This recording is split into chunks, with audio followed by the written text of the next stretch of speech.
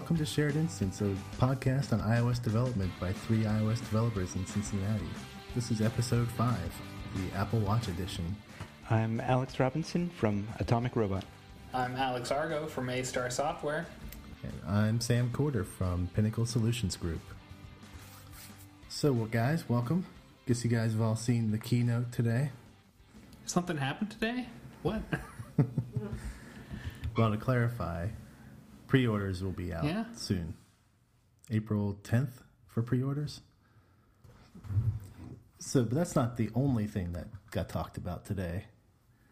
Yeah, there was a lot more new stuff today than I was really expecting. I expected it to be focused on the Apple Watch, but there are a few other new items today. Yeah, well, they had to fill up that hour and a half with something. They couldn't just show us all these molten metal videos. Or invite YouTube back to perform. Yeah, when they played that Foo Fighters song, and they're like, "Hey Siri, what's this song?" And I was thinking, oh, I hope they don't try to play a Nickelback song and then give that away to everybody. That's the last thing I want showing up in my iTunes. But the new MacBook, yeah. Yeah, and they spent quite a bit of time talking about that, and I have to admit, I would be tempted to get one. The only reason I wouldn't is the RAM doesn't quite live up to the needs that I have for development. And you are a Swift developer, so you need a lot of CPU to compile your code. Yep. It's 8 gigabytes of RAM. That's the max you can get? Yep. That's the only amount? Yeah, that's right? the only option. There's not... I think all you can do is bump the hard drive and the processor. Nothing else is configurable other than the color. It's also a 12-inch screen. You're not going to do an iPad storyboard on a 12-inch screen. Yeah, that would be difficult. But I plug into a 27-inch monitor, so the laptop size isn't really as much of an issue. A 27-inch monitor that you will need an adapter for. Yes. I do like the new color options. I have to admit, I wouldn't mind having a space gray MacBook.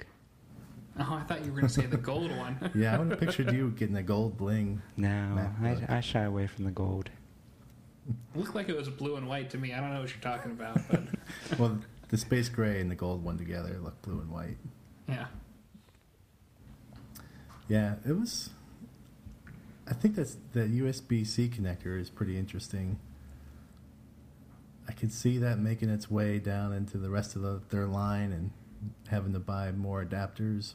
Everyone needs more adapters, but I mean, that port has all kinds of stuff on it. Yeah, talk about port overloading. But so is the Thunderbolt. Yeah. But now it takes the two cables I have now for my power and display and combines it into one. So for people like me who plug into the external monitor, it'll be pretty nice to be able to just plug one thing in and be ready to go.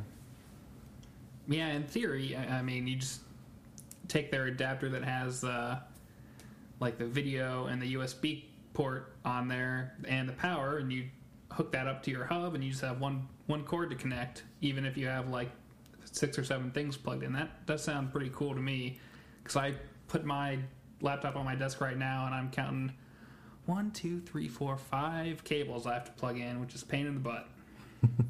I've only got 4. And that's with a hub, too, so... And it looks like the new USB-C is roughly equivalent to the Thunderbolt 3 in data throughput at 5 gigabytes per second. That should drive a 5K display, will it not? A Thunderbolt 2 won't, but... Wait, what? I think Thunderbolt 2 is like 20 gigabits a second. Is it equivalent to Thunderbolt 1, maybe? Well, no, USB 3 isn't that 30 gigabits? Gigabits. This is gigabytes. 5 gigabytes per second throughput. Oh, okay. We're showing our nerd fails right now. And I just looked it up, so I'm cheating. Well, I just looked up USB 3 on Wikipedia, and it only says 5 gigabits. I wonder if someone just fat fingered uppercase B when they were typing out the Or is that only for the USB 3C? Is 5 gigabytes? Well, I would think that a C would be the new C connector would be faster than the standard USB 3. Is it USB 3.1? In the C? I don't know. What were you looking up, Alex, when you saw it? I was on the Wall Street Journal's website. Regardless, if this USB-C can drive a display, it's at least the level of a Thunderbolt 2. Well, not necessarily, because it has VGA and HDMI. Does it do DisplayPort as well? Oh. Even if it does DisplayPort, though, it may not be enough to drive even a 4K display. I think you need like 15 or 20 gigabits for that. Unless you're driving it at 30 hertz and nobody wants to see that. Yeah, you don't want to do that. That one of the guys at work has a screen. It's a nice large 28-inch Dell, but it's a low-end Dell, and that drives at 30 hertz, even on DisplayPort. It's horrible. Okay, you're correct that it's 5 gigabits, whereas Thunderbolt 3 is 5 gigabytes. Thunderbolt 3, okay, and that's not even out yet. There's no devices, right? Right. Only the 2s. Unless maybe in the rest of the laptop world. Yeah, it's possible. We don't go outside the Apple world, though, so we don't know about them. Yeah, maybe a Sony or something, but weren't they one of the first ones to have a Thunderbolt besides Apple? Seems like that could be. Although, do they even make laptops anymore? I thought they sold off that line of business. Yeah, I don't go outside this world. I think Thunderbolt was being championed by Intel. Mm-hmm. But yeah, not necessarily relevant to the Apple Miniverse. So, speaking of USB-C, it's that nice small reversible port. Do you think Lightning will ever go away in favor of it? iPhone 6S. You think it's going to have USB-C? Then we all have to buy new cables. Yeah, definitely could be, but the Lightning cable is still, at least, I mean, it's hard to tell from the pictures, but it looks like the Lightning still has a smaller profile, a thinner profile, so I don't know. Well, I think one of the differences is, like, I think if you look at the end of the port, they're about the same size, but Lightning has the thing that sticks out, like the male end that goes into the port. Yeah. And the cable for USB-C has like a female end, so it's kind of like a USB cable that you have. And I think the reason they did that is because it's cheaper to make that part than it is to do what Apple did for whatever reason. And I've also heard that like it's a little bit more prone to damage being constructed like it is. I think that's, in my experience, that's true with the micro USB ports or cables. Yeah, I mean, they can get crushed or whatever. And yeah, I've seen a number of devices like that. Somebody jams it in upside down, and now it's dead. Yeah, so there's no upside down issue anymore, but right. It's easy for something to fall on it or to get squished somehow. Yeah, but the Lightning ports, they can always fall prey to pocket lint. There's issues with both of them for sure. Yeah, and when you take your device to the Apple store and say it's not charging, one of the first things they do is they grab their little paper clip and start digging in there to try to fish out any pocket lint. Yeah. I'm just glad they didn't put a touch screen on this. I was looking at that when he first brought it out, and I thought, oh my, this looks a lot like an iPad. And at 2 pounds, it's probably not much heavier than what the iPad 3 weighs. Although they did add the Force Touch trackpad, which is kind of another interesting piece of technology in these devices. I was listening to some live podcast right after it happened and had some people who actually were at the event and got to play around with stuff. And it sounds like with the Force Touch trackpads, and I'm assuming the watch is going to be like this too, you put your finger down on it, and the trackpad doesn't actually move, but the vibration that it makes it feel like you're actually pressing the thing down, which sounds crazy, because I think the people were like, oh yeah, it just felt like a regular trackpad to me, but the people who were demoing it were basically like, oh no, it's not actually moving, that's just the Force Touch. So it sounds kind of intriguing me. I kind of want to try out this Force Touch stuff. Well, that would be the haptic sensor, the haptic feedback thing. Yeah. Not necessarily the Force Touch, right? I thought they were all connected. Maybe they're different somehow. I'm not sure what the difference would be. I'm sure they go hand in hand, I guess. I think maybe just the Force Touch is you pushing in more and getting more feedback potentially. Maybe not. I don't know. Yeah, or maybe it's just I wouldn't say it's a long press in disguise, but it's going to be interesting to see all these technology unsavvy people trying to figure out, do I force touch it? Do I just touch it? Yeah, I was actually kind of confused, just like the examples they gave of the things you could force touch on the Mac with.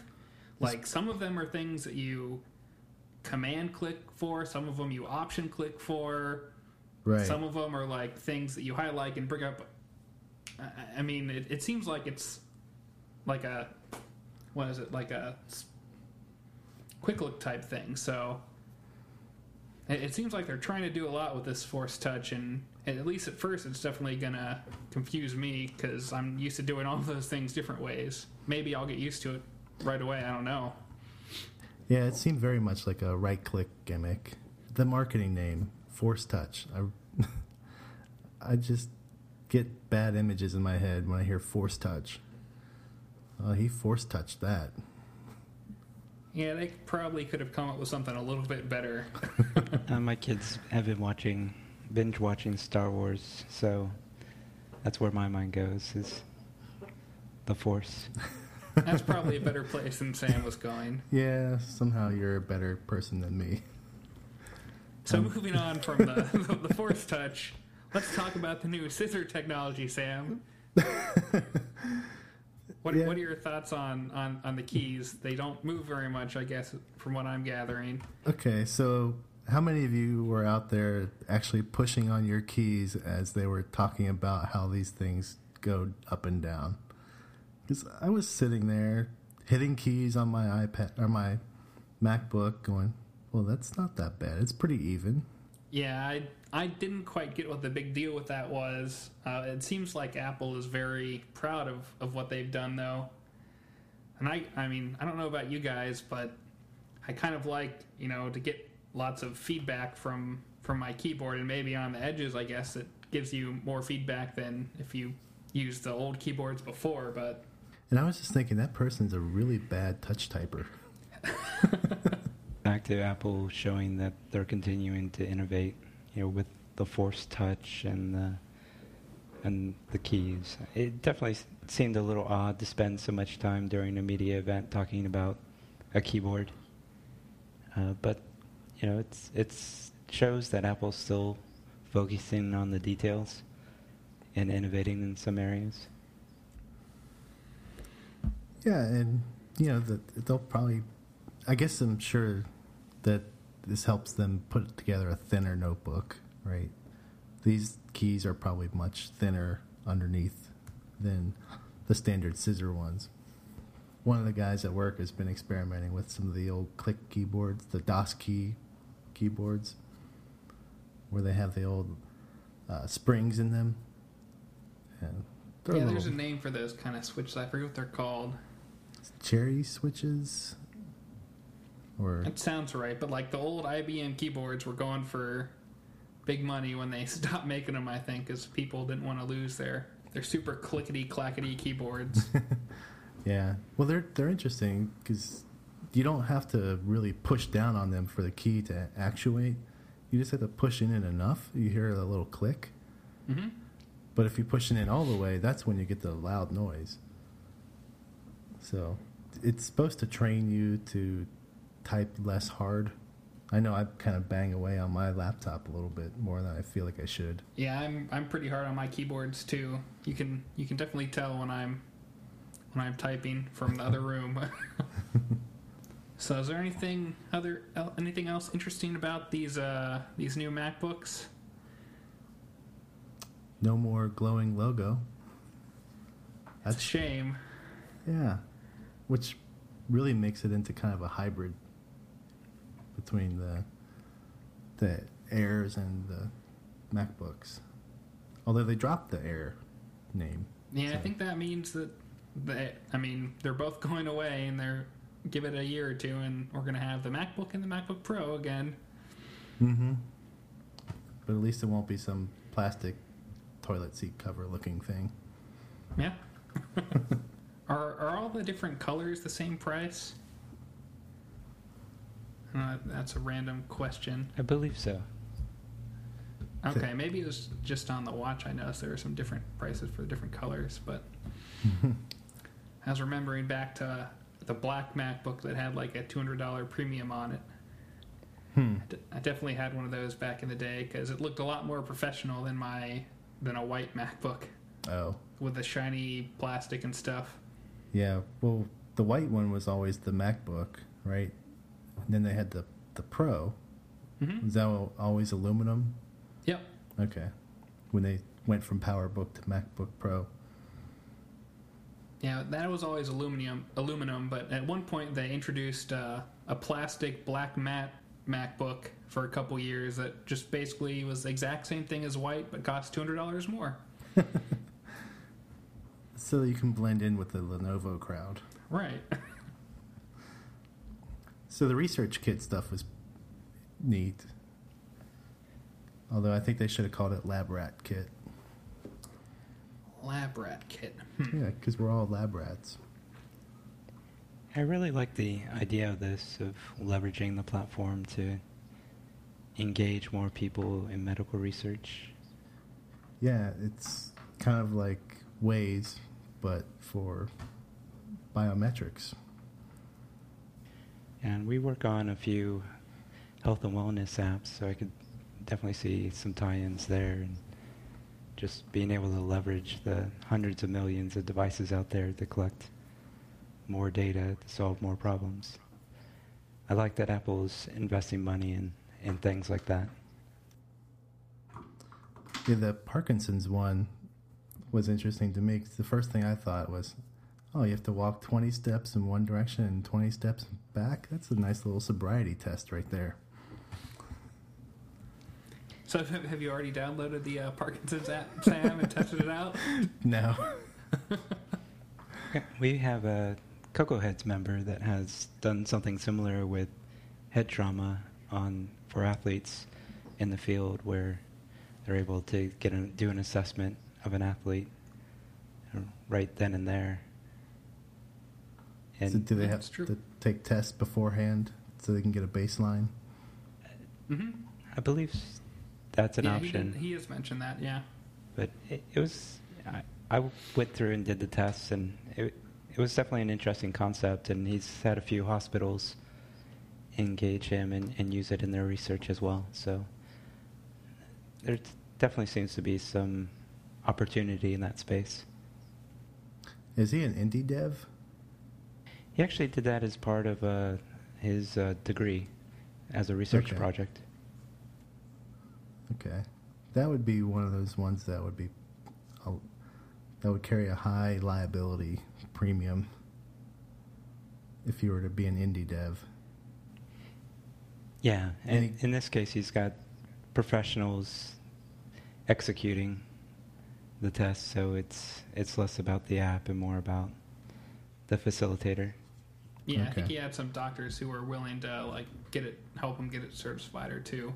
We'll see if we can get any more information about that and put it in the show notes. Yeah, I don't think he has anything online about it currently, but I know he was in conversations with hospitals. Sounds good. So yeah, this seems like a pretty cool thing that'll help get, the medical industry into the 21st century. I know they've been getting pulled kicking and screaming with all the regulations they have to deal with and all the security they have to worry about, but another kind of interesting thing to me was the fact that this is another open source project that Apple does, and Apple doesn't do many of them.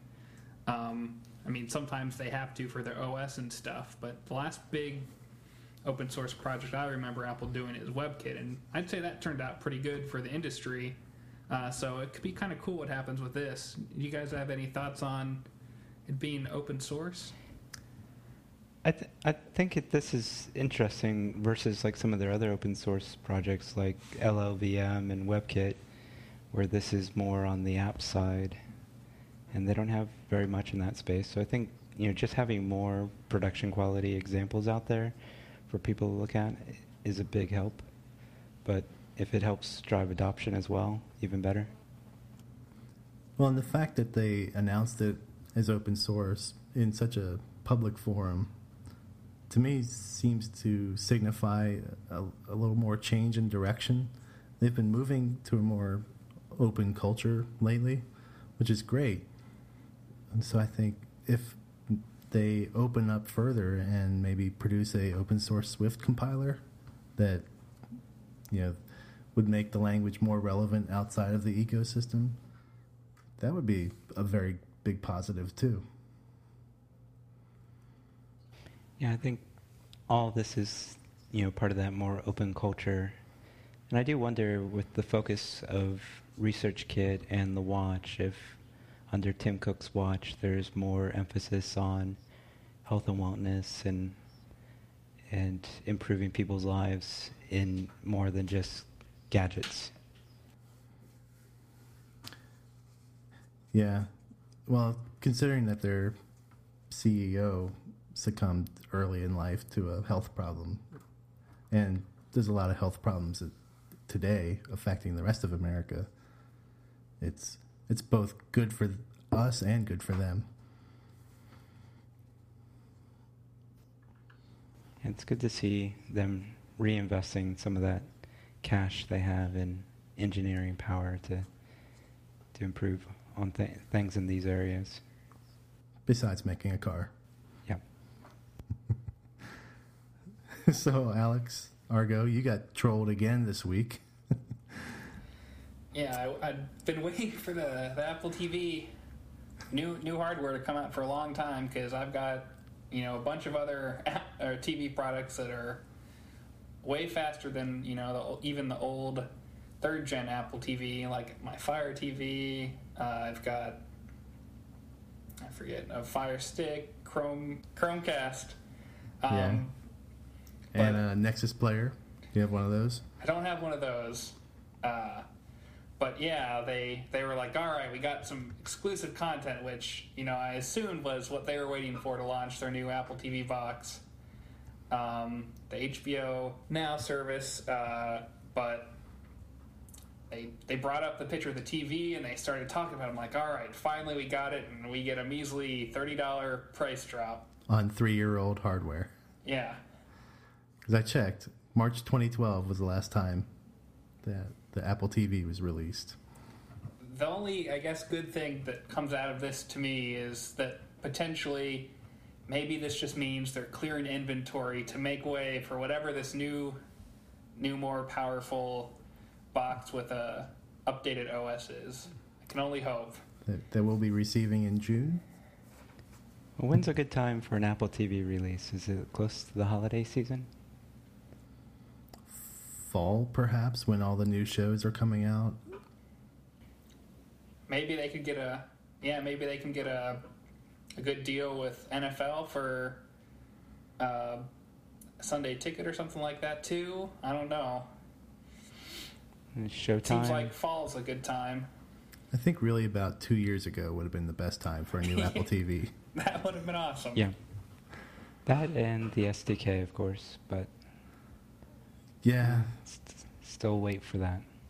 Yeah, all the rumors still seem to say that it will be, a whole new OS with new SDK and all that stuff. And there's no sign of that. We just keep getting more channels that are a pain to manage on your Apple TV.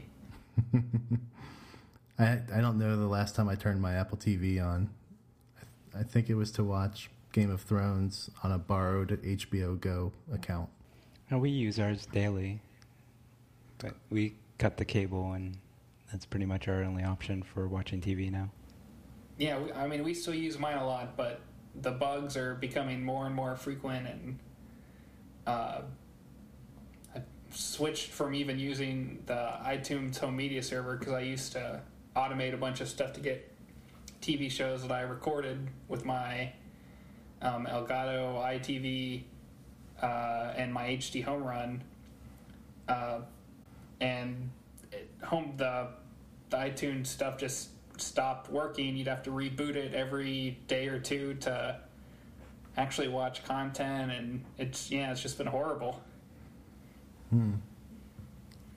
Did you switch over to Plex? Yeah, I switched over to Plex, and that seems a lot more reliable. Are you doing the home sharing stuff too, Alex? You said yours was working well? Yeah, I've got the similar setup with Elgato iTV. Okay. I think when iTunes gets updated, or if the computer's not on Wi-Fi, it gives me some trouble. But for the most part, I've got it up and running and reasonably reliable. That? You said when the computer is not on Wi-Fi, it gives you trouble? Yeah, it has to be on Wi-Fi, or I can't do the sharing. So if I've got it hardwired, it doesn't work. Yeah, see, that's been my problem, is because when I moved into my house, I got Cat 6 run to like all the rooms, so all of my Apple TVs are wired, all of my computers are wired too, so it seems like I'm getting worse performance because I'm wired instead of wireless, which seems really backwards, but I have heard that, I don't know if it was from you or from someone else, but from multiple places, I think, which is really kind of backwards and crazy. I don't understand why, but... Yeah, as best I can tell, it doesn't work over Ethernet. The home sharing seems to require the Wi-Fi to be turned on. I mean, it still works most of the time when everything's hardwired, but it's like, once or twice a day I just have to reboot everything. So maybe I just need to unplug everything and see if things start working better. Maybe. I think with the last update of iTunes, I haven't been able to get the Ethernet sharing to work. That's crazy. So that was pretty much it, right, for the event? Nothing else to talk about? Only 10,000 other things. So that watch, 18 hours. Is that enough for you guys? It with the rumors saying 5 hours of continuous play, I feel a lot better about the 18 hours. It's probably less than I would like, but better than what the late rumors were suggesting. Yeah, I mean, it's essentially charging it at night every day, which I think that's what we've been expecting since the beginning anyways. Yeah, pretty much. Yeah, so you'll wake up, you'll shower and things, and then on your way out, you'll grab the watch off the charger, use your magnetic band to slap it on your wrist, and 18 hours later, you're going to have to drop it on the charger.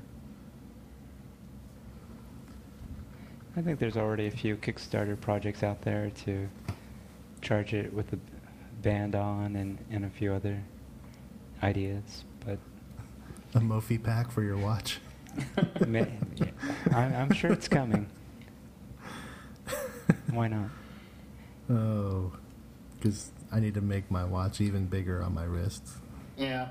I mean, I have my Pebble, and it can go 3-4 days, even longer if I don't use it that much, and it's going to be hard going to, the charge every night thing, because I don't always do it, and although the issue with that kind of is since it's not regular, on that 6th or 7th day I put my watch on and I'm like, oh, it doesn't work anymore. Well, one of the nice things or the health benefits of the watch is that it's going to track your heart rate and everything, and it's good to know how well you slept too, and that's not going to happen. Yeah, it's a shame that we won't have any type of sleep tracking. There's some apps for Pebble that do it, but none of them really do it very well. I suspect that even if they had the battery, could last overnight or something like that, and you could still charge it.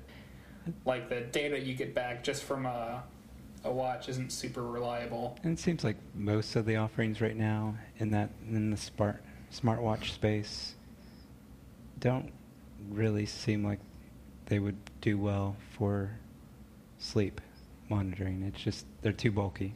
So maybe a second or third generation will be slimmer.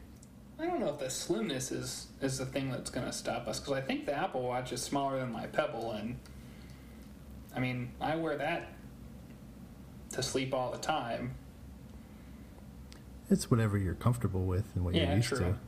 Yeah. So I don't think there was anything really new from a functionality standpoint that they haven't already mentioned with the Apple Watch. I was kind of disappointed by that. It's like, we made you sit through an hour of other stuff, although some of that stuff was kind of cool, and then they basically just spent 20 or 30 minutes doing the exact same thing with a slide at the end that said, here's how much this would cost, here's how much that one cost, and we're not even going to put it on the slide how much the Apple Watch Edition costs. So So they answered the three big questions. How long will the battery life be on the device? How much is it going to cost? Which, starting at $349 is what we expected. Now we know the upper bound of... Well, do we even know the upper bound? We know that it starts at $10,000, right? For the Apple Watch Edition? Gold? The upper bound is $17,000 for a watch and a band. Okay. Wow.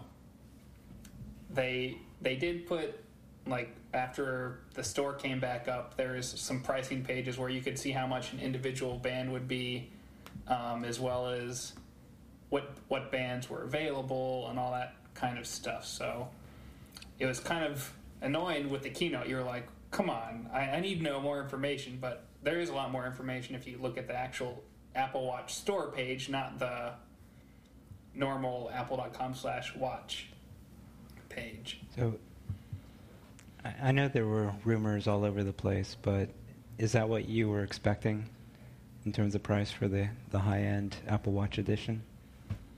10,000? No. When I first heard 10,000, I thought, wow, that's a lot. Maybe yes. And then I listened to some other podcasts, and they kind of rationalized how it could be cheaper. Although I was thinking, well, at least the other podcasts, they were rationalizing gold is about $1,000 an ounce. So you'd need probably at least an ounce to build the watch. And then with standard Apple markup, you were probably looking at 5,000.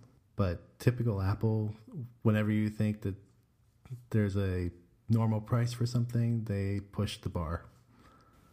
Well, I think they also kind of dangled that carrot of limited quantities. So for the folks that are going to buy this as a status symbol, to know that they're going to be one of a few people to have it, I think they probably have an audience there. It's not us, but there's probably one out there. Well, yeah, I was just going to say, I mean, the Sport Edition, and maybe, I'm not even sure about the regular Apple Watch, but it seems like the Sport Edition is targeted towards your traditional, I say traditional with air quotes because it hasn't been around that long, smartwatch users, but the Apple Watch Edition is not targeted at those people. It's targeted at the people who buy, $10,000, $20,000 Rolex watches and, all the other expensive traditional watches. Heirloom watches. Yeah. But this is definitely far from an heirloom watch. Maybe the second version of Apple Watch, this goes away, and you had one of the only Apple Watch editions. Although, I can't imagine Apple would be like, oh, we were making too much money on this thing, so we're just going to stop doing it. Thanks for financing our car project, guys. Yeah.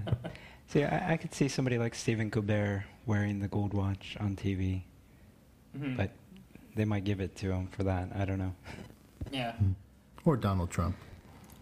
So I'm curious what your guys' thoughts are on maybe I'll call them the watches that us normal people can buy. Like, would you even think about like buying the $600 regular Apple Watch, or is it the Sport Edition or nothing for you guys? It's probably nothing for me. Yeah. So I will probably end up getting one, but it'll be the sports edition, and a lot of that's because it's a first gen. I think I'd save the money for the second gen before I would get the 600 plus range of the watch. Yeah.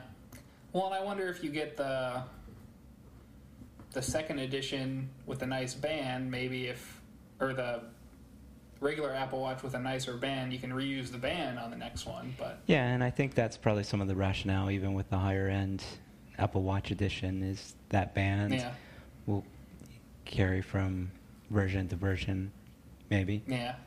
Although I don't know about you guys, I can hardly tell the difference between the aluminum or the stainless steel. I mean, they don't look that different to me. Is it durability? You know, what's the big? Or Well, there's definitely the sapphire screen on the.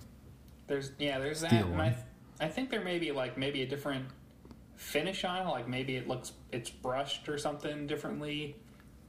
But I mean, I don't even know if I could tell the difference just by glancing at someone's watch, seeing it out in the wild. Maybe that'll change when they come out, but I'm sure there'll be a slight tone difference.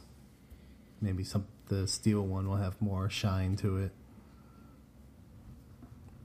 I like the look of that black one. The black steel.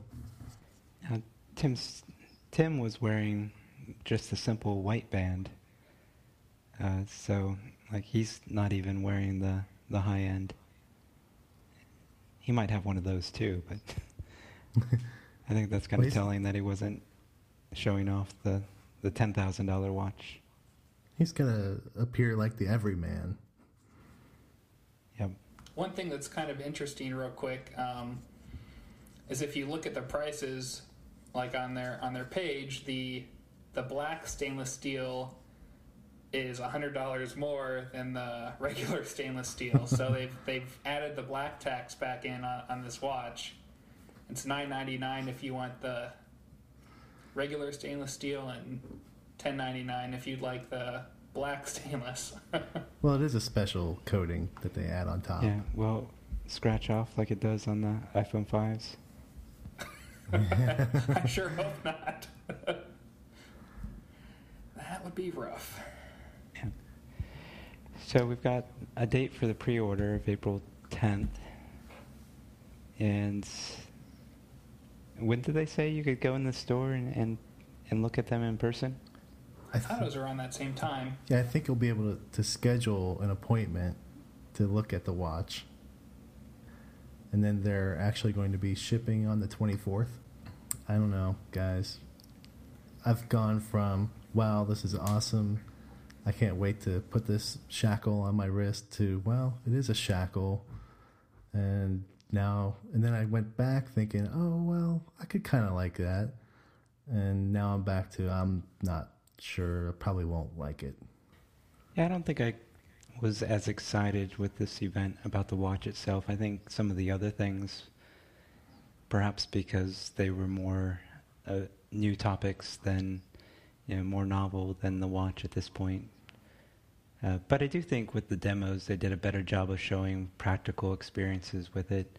Where the last one, the demos were kind of these arbitrary things that you may or may not do. So they kind of walk through real life experiences of opening up the garage door for your kids to get into the house, or unlocking your hotel room door. So I could definitely see where it may be more practical now, looking at it that way, than when they first announced it. So I might get some use out of it, but I was kind of hoping to hear something new about the watch. Yeah, they definitely didn't hold anything back during the announcement, the first announcement. So I'm curious, you guys watched those app demos that they showed off with like the Uber and everything? Yeah. Mm-hmm. Do those look like they were able to be done with regular watch kit, or do you think they were using the super secret watch kit that some of the other companies got?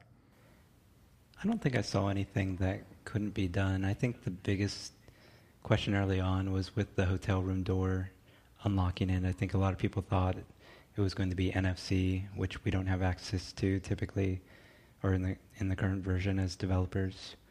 But I think later on people found out it was just using the low energy Bluetooth. If that's still true, then I think it's probably just the same WatchKit SDK that the rest of us have. Yeah, the other one was the garage door opener one. They had a live video feed, but it looks like it's like literally updating with an image once, every second or something like that. It wasn't very it wasn't high frame fluid. rate. Yeah, so it was kind of like old school security footage or something. Well, the Uber app though, that showed the car kind of moving along the map in real time, right? It said the distance, but I didn't notice if it was moving on the map or not. Everything I've heard before is it's the map in the WatchKit app itself is static, and you can go to the maps, but at that point you can't really drop a pin or anything on top of that. You don't have control over the maps at that point. Right. I'll have to go back and look at that video and check it out. Yeah. It's definitely going to be interesting to see not only the apps that people come up with, but is there really a market for this? I think up until now, the smartwatches have still been a fairly niche kind of early adopter gadget market. So will Apple manage to bring the smartwatch into the mainstream? And what will it do to the other players like Pebble? Yeah, there were a lot of fire sales on Android watches this past holiday season. I hope that hasn't ruined people's taste for a smartwatch. And on Android, or with some of those manufacturers, it's let's try and get something out to market as fast as possible as opposed to taking the time to get it right. Yeah, there have been some new ones that have come out recently, like I think at Mobile World Congress. It was Huawei, the people who make the cheap Android phones. They came out with $1,000 round Android Wear watch that, unlike the Moto 360, has a completely round face, and apparently it was a big hit at Mobile World Congress, although that's a bunch of rich people who can afford to go to Spain for a mobile conference, so... Well, LG has their LG R as well, and I think that's around $300. I've heard good things about the LG watches. Most of the others, it sounded like they were a little bit too early to the market. The first LG watch, I think, was the one that was corroding people's skin. Certain people were having reactions to it. Okay, because the power was always on. So. Yeah, well, it had the power on, always on one of the sensors, and so it was actually hurting people's skin and rubbing it raw. But I believe that was fixed in a firmware update. Well, it just had to turn off the power to the sensor. I'm like, they fixed the skin. No, yeah, whatever. I don't think it was a sensor. I think it was the actual power connection. Okay. So leading up to this event, Pebble was also running a Kickstarter project for the new Pebble Time. Have you guys taken a look at that? I have not. I'll call myself a smartphone enthusiast. I backed the original Pebble, so I was kind of intrigued by the Pebble Time, and it's actually kind of cool. It still will last for like 7 days and has a color e-ink display. So the display is always on and is color. It's not as high resolution as the Apple Watch, and it can't update as fast, although you can't update many things with their SDK as fast. But yeah, it looks like a cool watch. It seems like Pebble's now targeting Android users more. Like most of their updates to their latest SDK have been focused on Android, because I think they are kind of giving up the Apple market. I don't know. We'll see. Yeah, I thought it was interesting that their goal was $500,000 for the Kickstarter project, and they've already raised over $17 million. So I think Apple's helped draw some interest in the smartwatch area, and I don't know how that compares to the last Kickstarter they did, but to raise $17 million and still have several days to go, I think it's telling that there's some interest there. Yeah, it's kind of interesting that they actually even did a Kickstarter, because normally it's people who aren't, established companies.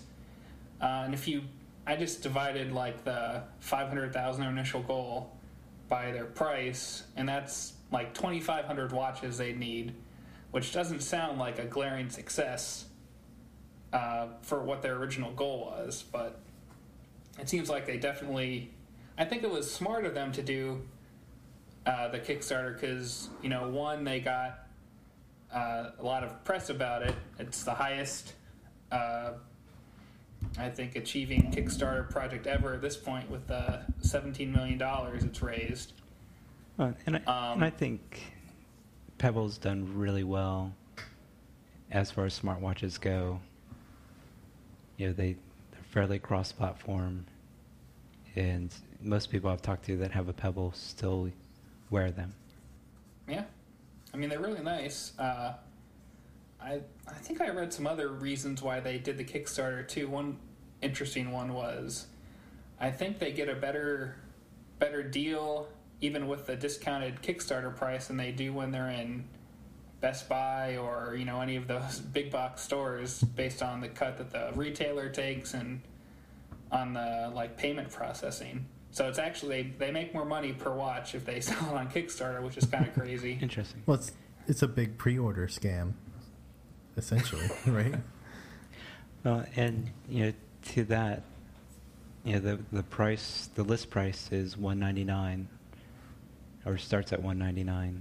And I think on Kickstarter, yeah, it's going to be $250, I think, in the stores. No, I think they said $199 for list, and then the backers price starts at $159. So that's the cheapest. Okay, yeah, you're right. The cheapest you can back it at is $159 and get a watch. Mm-hmm. So you certainly can spend more backing it, but that's your starting point, which is a lot cheaper than the Apple Watch or any of the Google Wear offerings, as far as I know. And with a 7-day battery life too, it's a compelling offering. Now, is it a touch screen? No, there's no touch screen. It's okay. You basically have a couple buttons on the side that you control things with. There's no crown or anything along those lines. Yeah. It's a dumbed down user experience, but probably meets the needs for most people. Yeah, I mean, I use mine all the time. It's a great smartwatch for whatever that's worth.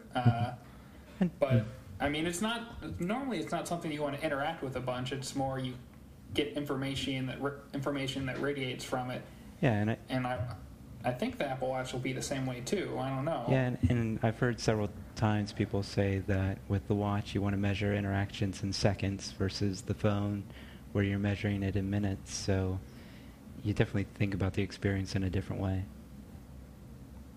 And maybe when I have a digital crown and I have Force Touch, maybe I'll want to interact with my watch more. But it doesn't seem like a thing that I want to be messing around with a bunch. I don't want to do a lot of data entry or anything like that. Although Siri is nice to do that, which the Pebble doesn't have either.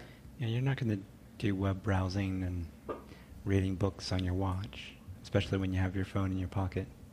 Yeah, they keep showing the demo of browsing pictures on your watch, and I just don't get it. It does not compute with me. Or reading email. A short, maybe.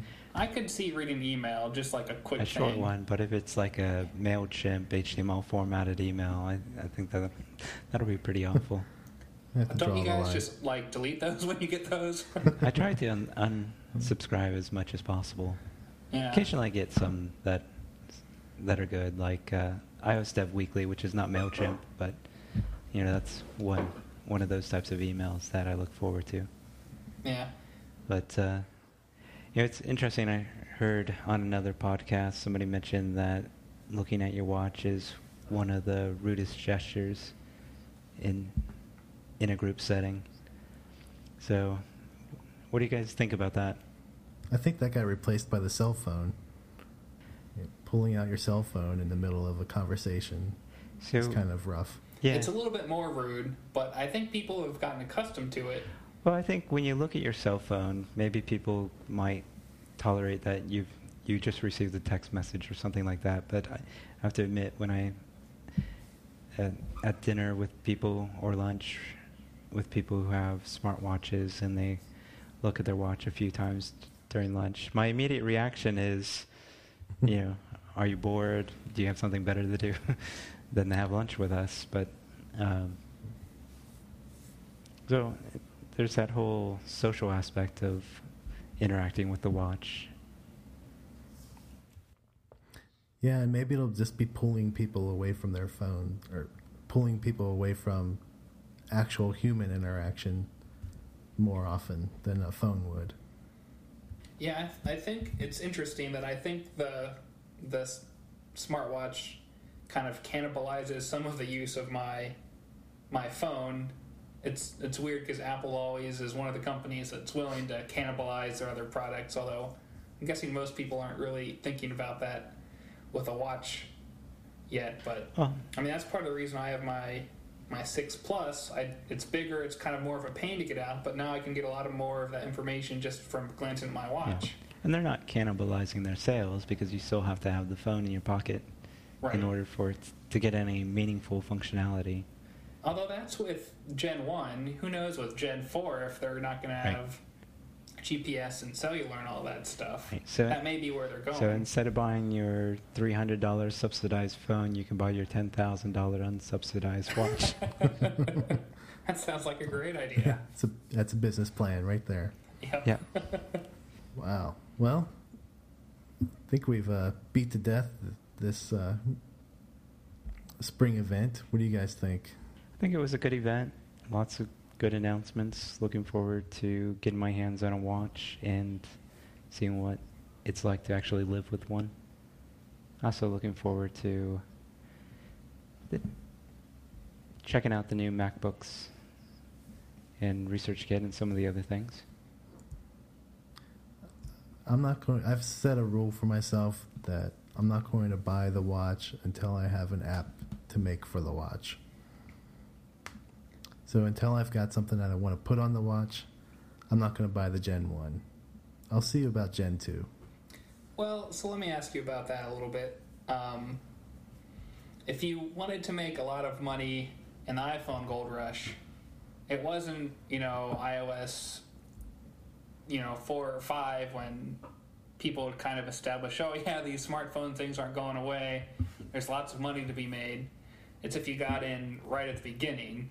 So do you feel like this will be different than that? Or, why? Well, why wait?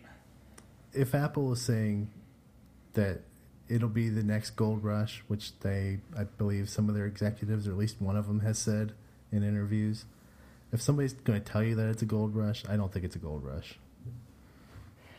I think without the native SDK, it'd be hard to create an app that would have a high price point. But I think there will be some folks that have apps out there early that make a decent amount of money by being there first. And just from a market attention standpoint, being out there early will get you more notice than waiting 3 months. Yeah, and there's not really even a direct way to monetize an Apple Watch app. You have to have an existing iPhone app, and I'm pretty sure they said you can't, there's no way to only enable it if you've done an in-app purchase or something along those lines. So you can enhance the functionality if you have an in-app purchase, but there's not a direct way to monetize it even yet. Yeah, most of my clients that are talking to us about watch apps, it's mostly to augment the apps that they have now and possibly get some media attention for their apps. Mm-hmm. As well as just general value to their customers. Yeah, so for now, I'm adopting a wait and see approach. Okay. Yeah, I'm not quite sure how to make a bunch of money off of it yet either, but maybe if I figure it out, I'll get that watch app out there. Maybe it is just like a help in marketing your existing app for now, which, anybody could use for sure. Yeah, I would have to imagine the people who had their keyboard extensions on day one, at least the good ones, or the ones that got noticed. Those folks probably made a decent amount of money for a short period of time until there were 10 or 20 others just like it. Well, even then, they probably are still the one that gets the most money out of the like ones because they have the most like search voodoo built up. And Yep. Yeah. There's always value. David Smith, I think, is one of the folks to pay attention to in terms of being there early and taking advantage of that. Right. Yeah, we'll see what he comes out with. Could blow us all away, and then we'll all be wishing we had done something like he did. Yeah. Yeah. Although his stuff might just get Sherlocked by Apple again. They took his keyboard extension and Sherlocked it, so. All right. I think that's probably good for tonight. Yeah. All right. So how about telling the world where they can find you guys? Argo? You can find me at Alex Argo on Twitter. And I'm AJ Robinson on Twitter. And I'm Sam Corder on Twitter.